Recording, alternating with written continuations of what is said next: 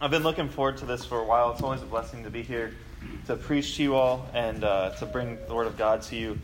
This is one of my favorite texts in all of Scripture, so I'm very excited to preach to you. So I'm going to go ahead and read our text this morning. It's printed there there's a children's bulletin in there, and it's on the back of that.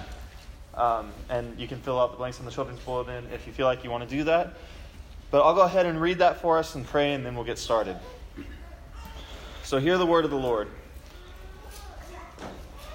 Paul, an apostle of Christ Jesus by the will of God, to the saints who are in Ephesus and are faithful in Christ Jesus. Grace to you and peace from God our Father and the Lord Jesus Christ. Blessed be the God and Father of our Lord Jesus Christ, who has blessed us in Christ with every spiritual blessing in the heavenly places, even as he chose us in him before the foundation of the world, that we should be holy and blameless before him. In love he predestined us for adoption as sons through Jesus Christ, according to the purpose of his will, to the praise of his glorious grace, with which he has blessed us in the Beloved. In him we have redemption through his blood, the forgiveness of our trespasses, according to the riches of his grace, which he lavished upon us, in all wisdom and insight, making known to us the mystery of his will, according to his purpose, which he set forth in Christ, as a plan for the fullness of time, to unite all things in him, things in heaven and things on earth. In him we have obtained an inheritance, having been predestined according to the purpose of him, who works all things according to the counsel of his will, so that we who were the first to hope in Christ might be to the praise of his glory. In him you also, when you heard the word of truth, the gospel of your salvation, and believed in him, were sealed with the promised Holy Spirit, who is the guarantee of our inheritance, until we acquire possession of it to the praise of his glory. The grass withers and the flower fades, but the word of our God will stand forever. Let's pray. Heavenly Father, we come before you this morning in awe of who you are. We come before you worshiping you and praising you. Lord, I pray that you would be with us this morning as we hear your word. Pray that you would be with me, that the words of my mouth and the meditations of our hearts would be pleasing to you, Lord. May your will be done this morning. In Jesus' name, amen. Have you ever been so overwhelmed with excitement that you just have to burst out about something? A friend of mine is a huge Philadelphia Eagles fan. Now, if you pay any attention to football, you might know that the Philadelphia Eagles won the Super Bowl this past year. That's a pretty big deal because they've been, in existence since before the Super Bowl era, which started in 1967. That's when the first Super Bowl was. And up until this year, they had never won. So I have this friend, like I said, he was so excited that they won, he just had to let it out. So once the game ended, and once the Eagles were declared the Super Bowl champions, he's at a college, and the very first thing he did was grab a pot and a pan out of his dorm.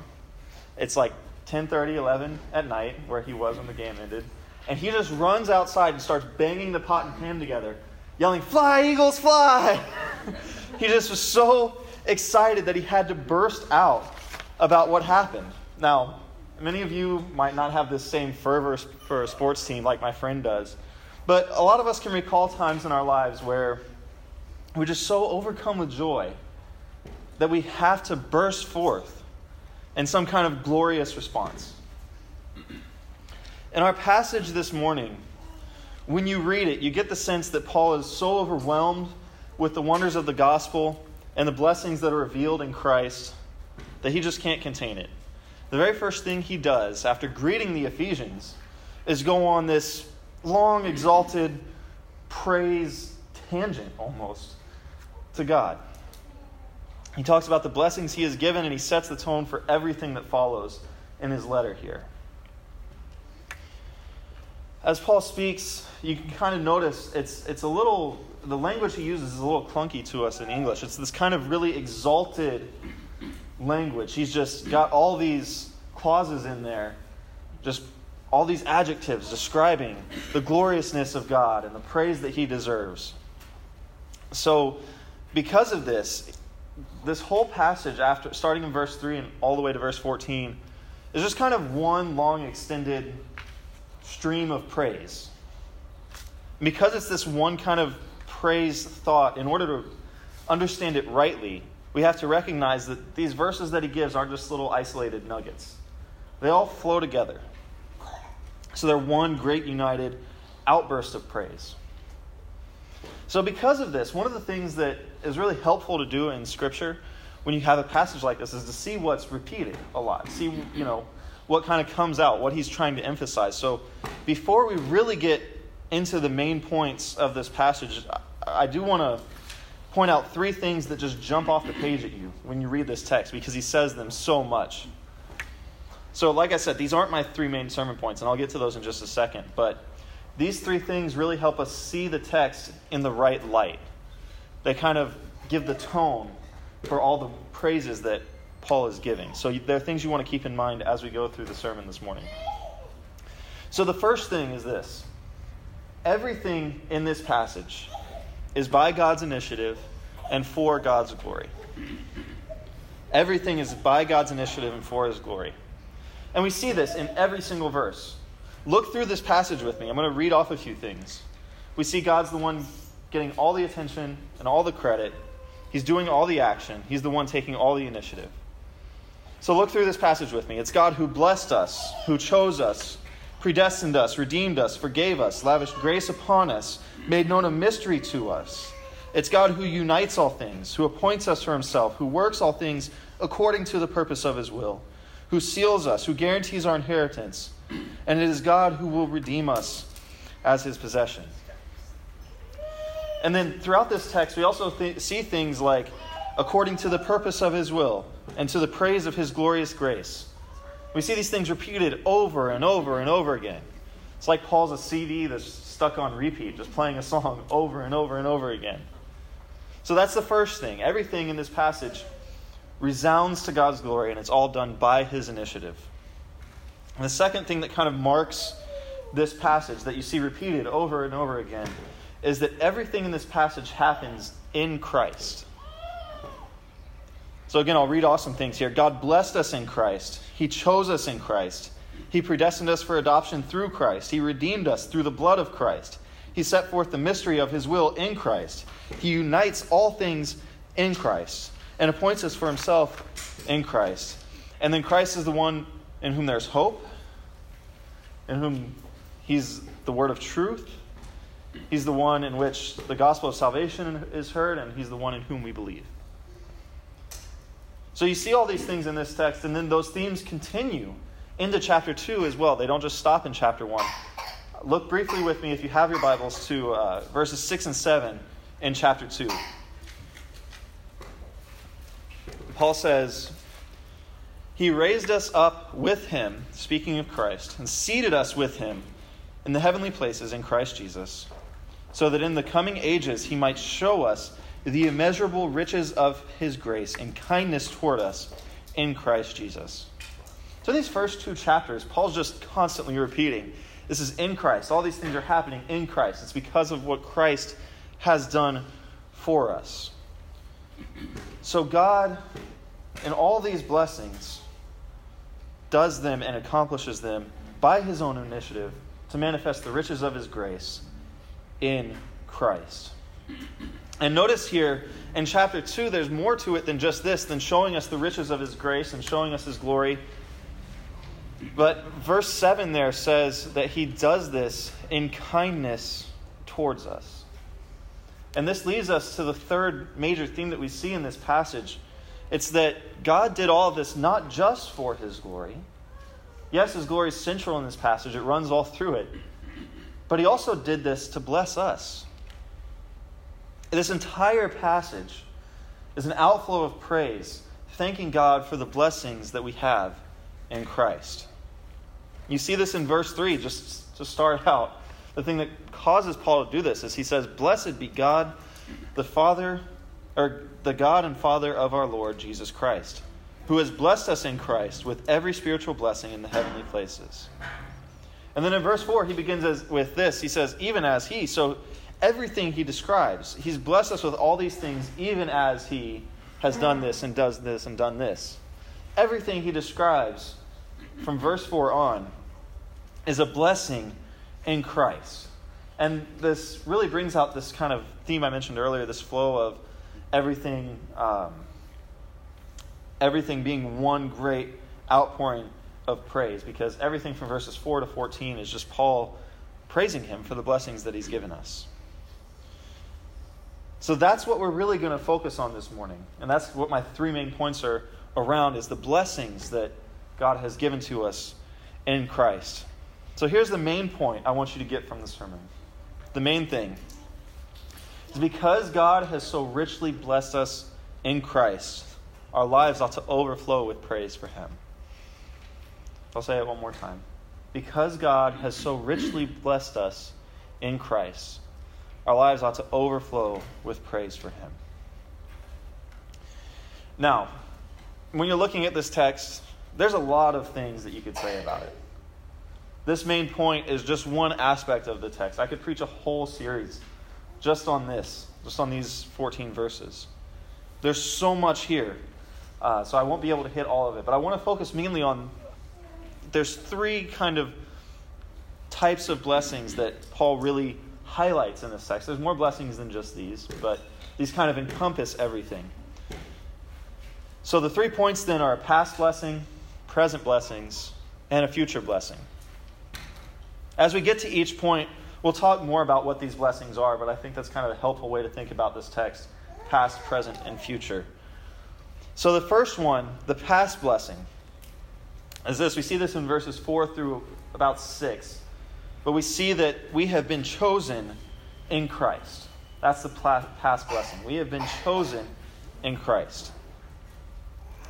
Now, as you read this text, I've been talking about Paul just going in this outburst of praise, and some of the words in this text might distract you from what he's doing, because they might make you seem a little uneasy. Things like predestination and being chosen in Christ before the foundation of the world, this doctrine of election that's in the text. Some of these things make us uneasy sometimes. They cause controversy. They're hard for us to swallow. And it's not really my purpose here in this sermon to explain how God's election and predestination work. And if you want to, I can talk with you more afterwards about that if you want to get into some of those details. But I really want to focus on a few things that Paul sets up in this passage to help us understand this doctrine of election and predestination in the right light, because it's really important. And the first thing is this: the doctrine of election is not something that should be wielded around with a heavy hand. And what I mean by that is that God revealed election to us not as something to make us prideful, not as something to show our theological superiority over those who don't really believe in election the same way we do. He didn't use it to show us how great we are that he chose us. So what I mean by this, we shouldn't really walk around town to every person we meet. I hope, if you believe in election, you don't do this. But we shouldn't walk around to every person we meet and go, I'm elected and you're not, so great for me. That's not really how we should handle this doctrine. And another thing we shouldn't do is go around to those who don't hold to something like unconditional election, who are Christians, and say, well, you're not a faithful Christian, and I'm just a superior Christian because I hold to this doctrine of election. Clearly, that's not how we should handle this doctrine. And though we probably wouldn't say it like that, for those of us in our Reformed and Presbyterian tradition, sometimes that's a temptation, is to handle this doctrine in a prideful way. And, the reality is, God has revealed this to us to humble us, not to give us an exhaustive list of everyone whom he has chosen. So we preach the gospel to everyone. And not only that, but when we look at this doctrine, it teaches us how humble we should be and how thankful we should be for what Christ has done. In verse 4, to really get to the point of this, and go back to the text so you can see it there. In verse 4, Paul says that God chose us so that we should be holy and blameless before him. Now this is important. This is it's the end. It's the purpose for which God chose us, is so that we should be holy and blameless before him. Notice that it doesn't say God chose us because he knew we would be holy and blameless. It's not saying God chose you because you're so great that he looked and thought that you were awesome and decided, yeah, that person is deserving of my grace. The only reason God ever gives for Scripture choosing, or that Scripture gives for God ever choosing anyone at all, is because of his own good pleasure. It doesn't really go beyond that. It doesn't have to do anything with the people that he chooses. Doesn't have to. It's not this doctrine where, God chose you because he thought you were holy enough to be chosen. Instead, if you're a believer, God chose you precisely because it gives him pleasure to take sinful people and make them holy before him. And he does this through the work of his Son. And there's a reason for this. God is holy. The fact that God is holy means that sin cannot be in his presence. In fact, if sin comes before him, if someone who is sinful comes in his presence, someone contaminated with sin, and comes before our holy God, God's wrath consumes that person. This is why God in Exodus 33 told Moses on Mount Sinai, "No one can see my face and live." In order to stand before God, we must be holy. And thus this doctrine of election, all of this that Paul is talking about, reveals our deep, deep, deep need for Christ. Christ's life of holiness and blamelessness on our behalf is the only way that we as sinful men can ever stand before God. So when we think about the doctrine of election, this is the light that we should think about it in. And when we do that, it becomes wonderful. This is why Paul, when he talks to the Ephesians, who are sinners, just like us, he doesn't address them as, "Hey, you sinners in Ephesus." He calls them saints because they have been chosen in Christ. And Matthew Henry put it pretty beautifully. He says that when God chooses people, he chooses them not because he foresaw that they would be holy, but because he determined to make them so. Friends, this should be a great comfort to us. It means we can come before God, we can confess our sins, knowing that even though we should stand before him condemned, we stand before him justified in Christ. This call to holiness, this point for which God chose us, not only gives us this holy standing before God because of what Christ has done, but it also has huge implications for how we live now. As the people of God, we are to live lives that are holy. Now, we can't do this perfectly. That's not what Paul's getting at here. But in Ephesians 5, Paul goes on to talk about this idea of holiness. And he didn't just talk about Christ giving himself up for the church so that Christ might justify us. But if you see in chapter 5, he says that Christ gave himself up for the church in order that he might sanctify her. That is, make her holy. Not just present her holy before God, but make her holy now. He says it is so that he might present the church to himself in splendor, without spot or wrinkle or any such thing, that she might be holy and without blemish. So it's not that we have just been chosen to have a holy standing before God. That's certainly part of it. We see that all throughout the text. This holiness that we have is based on Christ. It's a standing that we have before God. But at the same time, we're to live lives marked by holiness now, even though it's imperfect. I chose my words carefully there. We're to live a life marked by holiness. That's imperfect holiness. We still sin all the time. But we are set apart from the world. We don't look the same as the world in Christ. There's a different way that our lives work, a different kind of tone that our lives take. And a lot of that is just being faithful, even though it's imperfect and we're sinners. It's being faithful, attending the means of grace, worshiping Christ, loving him, have a desire to follow him, even though we can't do that perfectly.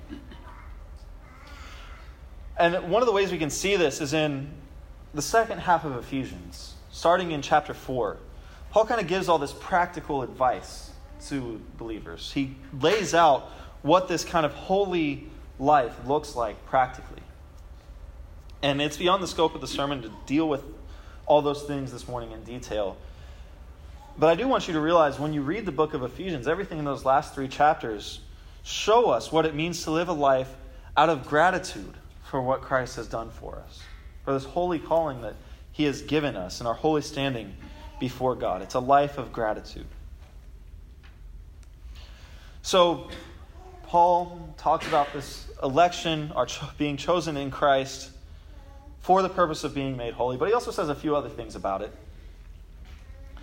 As I've been saying, and as I said at the very beginning of the sermon, election, because it's one of the things in this passage that Paul points out, is in Christ. And it's to the praise of his glorious grace. But he also says something else about it that leads us to the second blessing that we're going to focus on. He says we were chosen in Christ, but then he goes on to say that we were chosen lovingly, and that we were chosen for adoption. In love, he predestined us for adoption as sons through Jesus Christ. And flowing from this comes redemption. And these are present realities for all who believe now. So that's the second point here, the second blessing I want to talk about, these present blessings of adoption and redemption through Christ. We see this mainly in verses 5 through 10. Adoption and redemption through Christ. Now, when we think about adoption in our world, it really is a wonderful thing. Right? A child who didn't have a home comes into a loving family. He's raised as one of the family's own. And that picture of adoption in our world really is a beautiful illustration of Christ's love for us and what God has done for us in Christ. However, that's not really the picture God's getting at here. It's not what Paul's doing here in Ephesians 1. In the Roman world, when Paul wrote this letter, adoption meant something a little different than what we would think of it today. Adoption in the Roman world was more about having all your old debts canceled. And not only that, but your old debts were canceled, and then the person that adopted you brought you into his home, not just to make you one of the family and raise you and then you move out when you're 18. You could be adopted really at any age in the Roman world, and that would happen so that you would be entitled to the inheritance of the one who adopted you. So the primary thing in adoption in the Roman world is about inheritance. Rulers would often legally adopt their successors, so that those person that they could adopt would be entitled to their inheritance and their position. So this is the kind of idea that Paul is dealing with when he says, in love he predestined us for adoption as sons. He's saying there's this legal right that someone has to an inheritance. And as another thing in the Roman world that's kind of helpful to understand is it's not usually adoption in the sense of this person who doesn't have a family. It's usually actually someone who's related in an extended way to the person doing the adopting. So often rulers would adopt, if they didn't have a son, they would adopt a nephew, so that nephew would gain their inheritance and gain their position.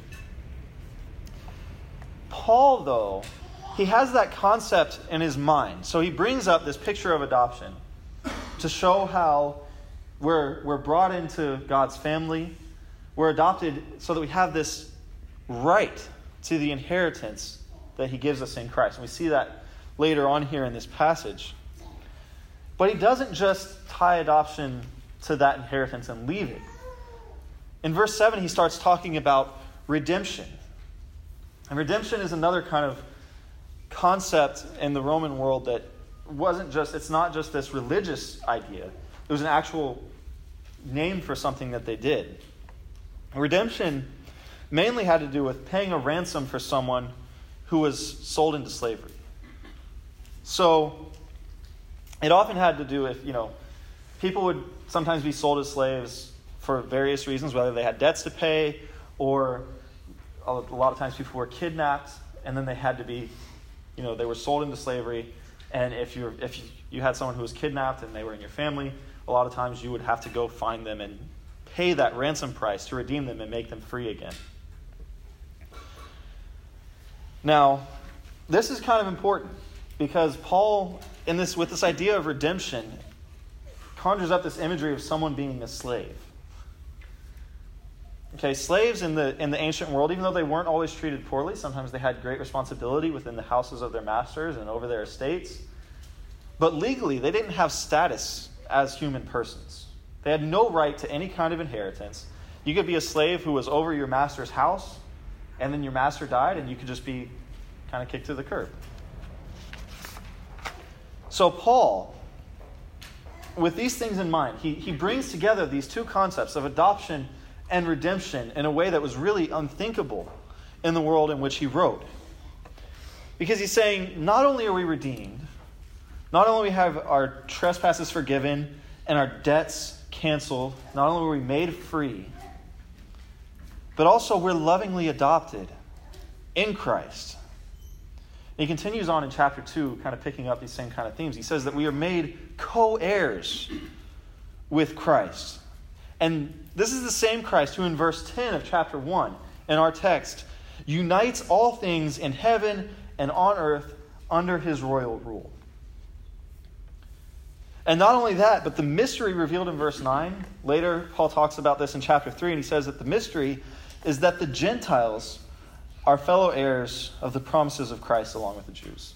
Now, I just said a lot of stuff because Paul brings all these together, and may not be entirely clear how they all fit. But let me give you kind of an illustration to see what Paul is doing here. What the Ephesians are hearing is equivalent to this. Okay, let's say you're in Rome and the emperor's in town. Okay, so the emperor is there and he goes to the marketplace and he sees a foreign slave from another country. This person's not a Roman citizen. They don't have any rights. They're not seen as a person, really. They're just seen as someone to be bought and put to work. The emperor decides to redeem this person. He decides to pay their ransom, set them free. And he doesn't just leave it with this act of kindness. Instead, the emperor takes this slave, this foreigner, who has no right to anything, pays his ransom, brings him into his palace, adopts him. And not only that, he doesn't just groom him to be the next emperor. He makes him a co-emperor now. That is what the Ephesians are hearing when Paul talks about adoption and redemption and us being adopted in Christ and made co-heirs in him. That is what God has done for us in Christ. That is what he has done. In Romans 2, Paul says, we were children of wrath, under a curse, slaves of sin. But now, in Christ, we become adopted and forgiven and redeemed. We become the children of God with a legal right to an inheritance for which we were chosen. God picked us out. We're the slave in the marketplace, and God walks up and chooses us and makes us his children. He makes us co-heirs with Christ. That's an incredible blessing. That should cause us to pour out our hearts in praise to him for what he's done. But there's more to it than this. I mentioned that he says in love there, and again, that's something when you think about adoption in the Roman world, it's more about an inheritance. It's not really about love, right? I mean, probably they kind of liked their extended family that they were adopting, but maybe not. I mean, maybe it's just you'd be a good ruler, so I'm going to adopt you so you can have my inheritance and rule after me. Love wasn't necessarily part of it, but Paul brings in love here. He says we've been predestined in love and in Christ. And Paul goes on to identify Christ in verse 6 as the beloved one. Now that's really interesting. We are in Christ, so we're united to him.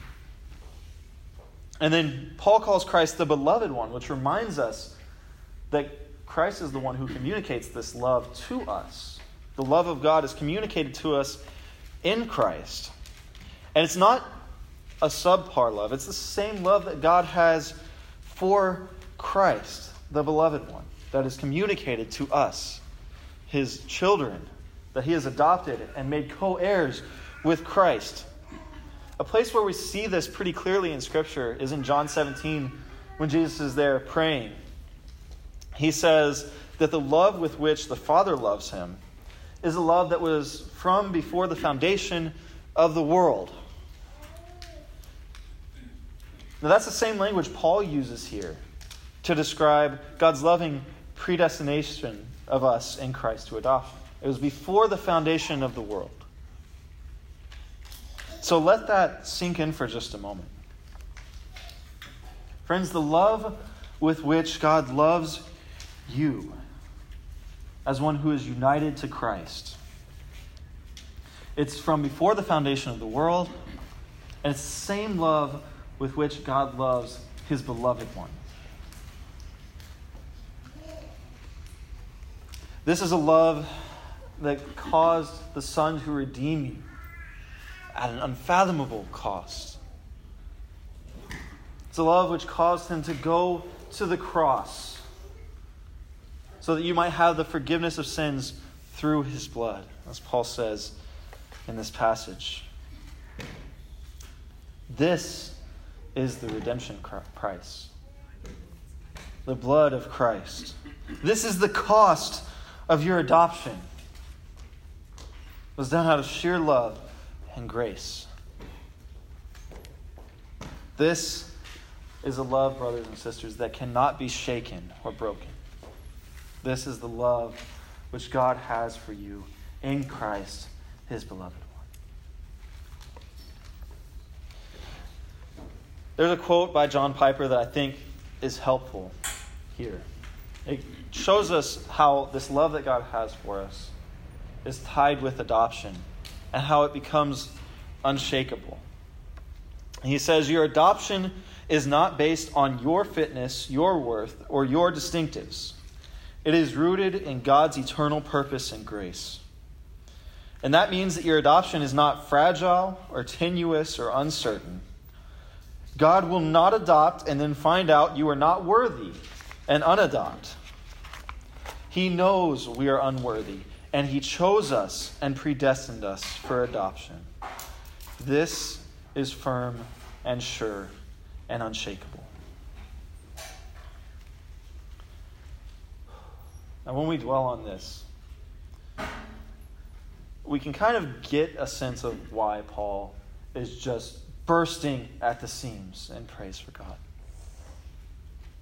He's thinking about what Christ has done for us, taking us from slavery to be co-heirs as adopted children of God. This is in love, and it's accomplished by the forgiveness of sins. And those are concepts that Paul picks up later on in the book of Ephesians, at the end of chapter 4 and the beginning of chapter 5, when he encourages us and he exhorts us as believers, as those who have been adopted, as the family of God, those who are united to Christ and in unity with one another as the church. He says, love one another and forgive one another. And he doesn't just leave it there. He's not just saying this is some moral thing that I want you to do because it's good. He says, love one another and forgive one another as Christ has loved us and as Christ has forgiven us. And then he goes on, he doesn't even just leave it there. He gives some practical implications of that. He talks about the things that should and should not be among the body of Christ. In particular, he says that our lives should not be marked by bitterness, anger, crudeness, sexual immorality, and covetousness. And he says these things, this life that you once lived, is to be replaced by a life marked with thankfulness. Paul even says that those whose lives are marked by these things, again, he's not saying if you get angry or if you covet something or if you lust, or if you get bitter towards someone, or if you make a crude joke. He's not saying doing that is going to keep you from inheriting the kingdom, but a life marked by that. He says those who do that, who have a life marked by these things, rather than by thankfulness, reveal themselves to have no inheritance in the kingdom of God. Again, there's a lot to that and how that works out, and it's not really the purpose of the sermon to show, there's not like a line about these things. And those are things we could talk about another time. But those are implications of what Christ has done for us in the church. These are the way that we're supposed to handle our brothers and sisters. We're not to be bitter towards them. We're not to be angry at them. We're to forgive them and love them because Christ has done that for us. So how could we not overflow in praise for Christ by showing that kind of love and forgiveness to our brothers and sisters? I mentioned that Paul said that those whose lives are marked by these kind of sins and these kind of hatred and things towards one another have no inheritance in the kingdom of God. But as the rest of our text shows, those who truly are redeemed, who show themselves to be faithful, not the ground of their justification or their standing before God, but who by their lives show that they have been changed, they have been redeemed.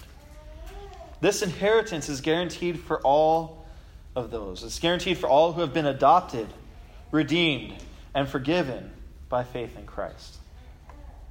And this brings us to our third and final point, which is a future blessing, an inheritance in Christ. We see this mainly in verses 11 to 14. There's a story I heard about a small boy who was constantly coming home late from school. His parents started to get fed up with this. He's coming home late. We don't know what he's doing. So they warned him this one afternoon, or this one morning. They said, this afternoon you need to come home on time. You need to be here on time. Because you keep coming home late. You need to be on time. So, this piece of advice, instead of making the boy come home on time, made him a little rebellious. So he's like, so he comes home even later than he had been coming home before. And he opens the door, and his mom just looks at him and kind of walks away and says nothing to him. And then they go to the dinner table, and he sees a plate set before him with a piece of bread and water. And then he looks at his father's plate, and it's full of meat and potatoes and vegetables and all these wonderful things. And the boy looks at his plate, and then looks at his father's plate, and then looks at his father, and his father just sits there and stares at him. And then he just kind of, after a minute or two, just kind of looks away, lets it sink in, and then takes his plate and switches it with his son's plate. And then he takes his son's plate and starts eating. That boy, when he grew up, he said, ever since that day, I've learned what God is like because of what my father did. He was undeserving of anything. He came home, he had broken the rule, he had been warned explicitly. He was completely undeserving of anything. And yet his father, being gracious to him and wanting him to teach, or wanting him to show him what God had done for him, switched his plates. That's just a small thing. But it goes to show that our salvation does not depend on our deserving it. We are completely undeserving of salvation, of adoption. And if it were up to us as sinners, like the boy, we would never be able to keep it. We would always be coming home late. We are that boy who comes home, deserves nothing but scorn and the wrath of his parents, and yet instead receives a great blessing from them. A biblical text that also illustrates this is the parable of the prodigal son. This shows God's behavior toward us. This son wasted his inheritance. He went out and spent it on complete just filth. Yet when he comes home saying, Father, I should be treated like a servant. Just bring me into your house as a servant. His father instead welcomes him home with a great feast, even though he was completely undeserving of it. So we are undeserving of anything but God's wrath because of our sin, because we're not holy on our own. Yet God has chosen us. He's adopted us. He's redeemed us. He's promised us an inheritance. We see this in verse 14. Now, you'll notice there on your notes, I printed those last 4 verses in the NIV as well as in the ESV. There are a few reasons that I think the NIV does a better job of translating it. Because in the ESV, it doesn't come out clearly that not only are we promised an inheritance in Christ, but God loves us so much that He appointed us as His own possession and His own inheritance. So let me read these verses here in the NIV. It says, "In Him we were also chosen, having been predestined according to the plan of Him who works out everything in conformity to the purpose of His will, in order that we who were the first to put our hope in Christ might be for the praise of His glory. And you also were included in Christ when you heard the message of truth and the gospel of your salvation. When you believed, you were marked in Him with a seal, the promised Holy Spirit, who is a deposit guaranteeing our inheritance until the redemption of those who are God's possession to the praise of His glory." So, verse 14 there, you can see it more clearly in the NIV, talks about us being given an inheritance in Christ that's completely undeserving, but it also says that we are God's own possession. We are His own inheritance. And Paul goes on to say the same kind of thing in verse 18. Now, the idea that the people of God are His inheritance goes back to the Old Testament. It has these roots there.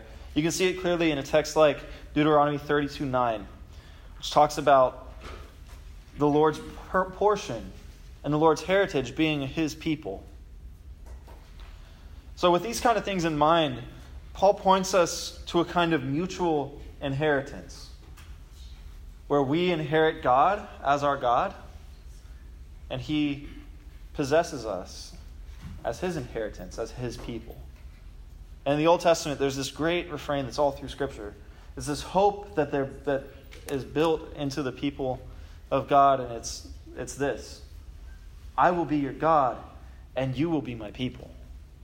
So when Paul's talking here about this inheritance, that's what he has in mind. And he mentions here our side of this inheritance is guaranteed by the Holy Spirit. The Holy Spirit acts as a kind of down payment, which guarantees everything that comes, because the Spirit is the one who sealed us, so we possess Him now as part of this inheritance. He's a foretaste of the things to come. So we do have part of this now, but the main of it, the fulfillment of it, the fullness of this inheritance will only be received in the future, when God brings us into His presence as His own special inheritance forevermore. We see this in the last few chapters of the book of Revelation. I'm only going to read a little bit because we're starting to run a little short on time here. But in Revelation 21, verses 1 to 4, just read this. This is the inheritance that's being described here by Paul. It says, "Then I saw a new heaven and a new earth. For the first heaven and the first earth had passed away, and the sea was no more. And I saw the holy city, the new Jerusalem, coming down out of heaven from God, prepared as a bride adorned for her husband.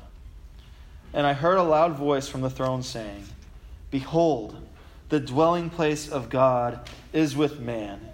He will dwell with them, and they will be His people, and God Himself will be with them as their God.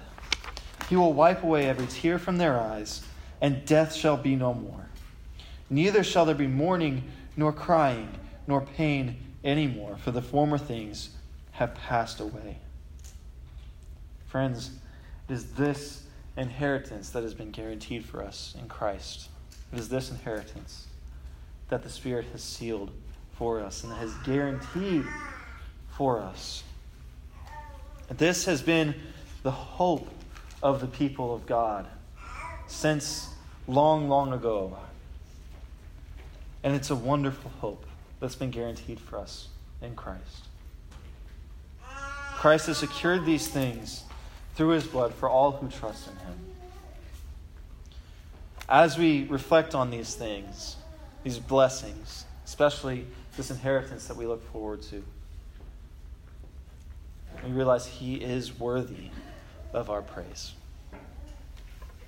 As we close, I want to bring a few things back together for us. I mentioned in the beginning these themes that run through the text. Hopefully you've seen those come out, but I just want to re-emphasize them here at the end. So we see clearly in Christ we've been blessed well beyond measure. We have this past blessing. We've been chosen in Christ, in love, predestined for adoption and redemption, these present blessings that we have now through Christ. And even now we have something of our inheritance, but in the future we see this blessing of a full inheritance held out for his people, where we are God's treasured possession, and he is our inheritance. As we've gone through the text, we've seen that these things, all these blessings have a few things in common. They're all in Christ, and they all resound to God's glory. They're all to the praise of his grace. And this passage also gives us the gospel. God takes all the credit. He gets all the praise for this. He took all the initiative. He poured out his grace upon us.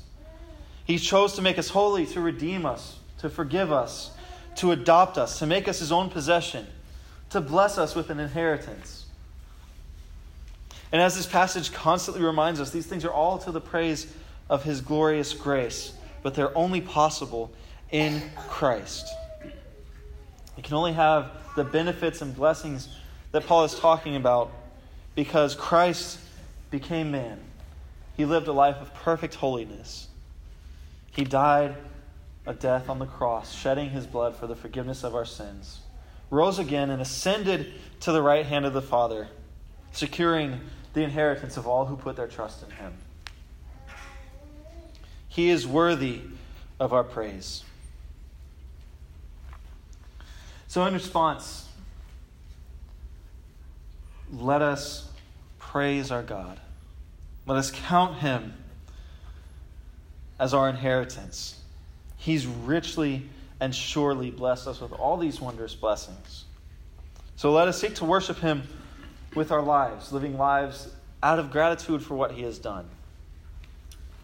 Let us overflow in praise for him, just as Paul himself could not help but do when he was thinking about these blessings. Let's pray. Heavenly Father,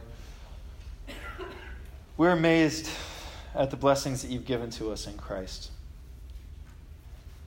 These things, when we dwell on them, really do overwhelm us. Lord, help us to see the glories of Christ and see the wonderfulness of these blessings that you've given to us. And Lord, thank you for your patience with us when we don't always see these things. Thank you for your faithfulness to us. Lord, thank you for Christ who secured all these things for us. May your will be done. In Jesus' name, amen. So now let's continue. Let's respond in praise to God as we sing together.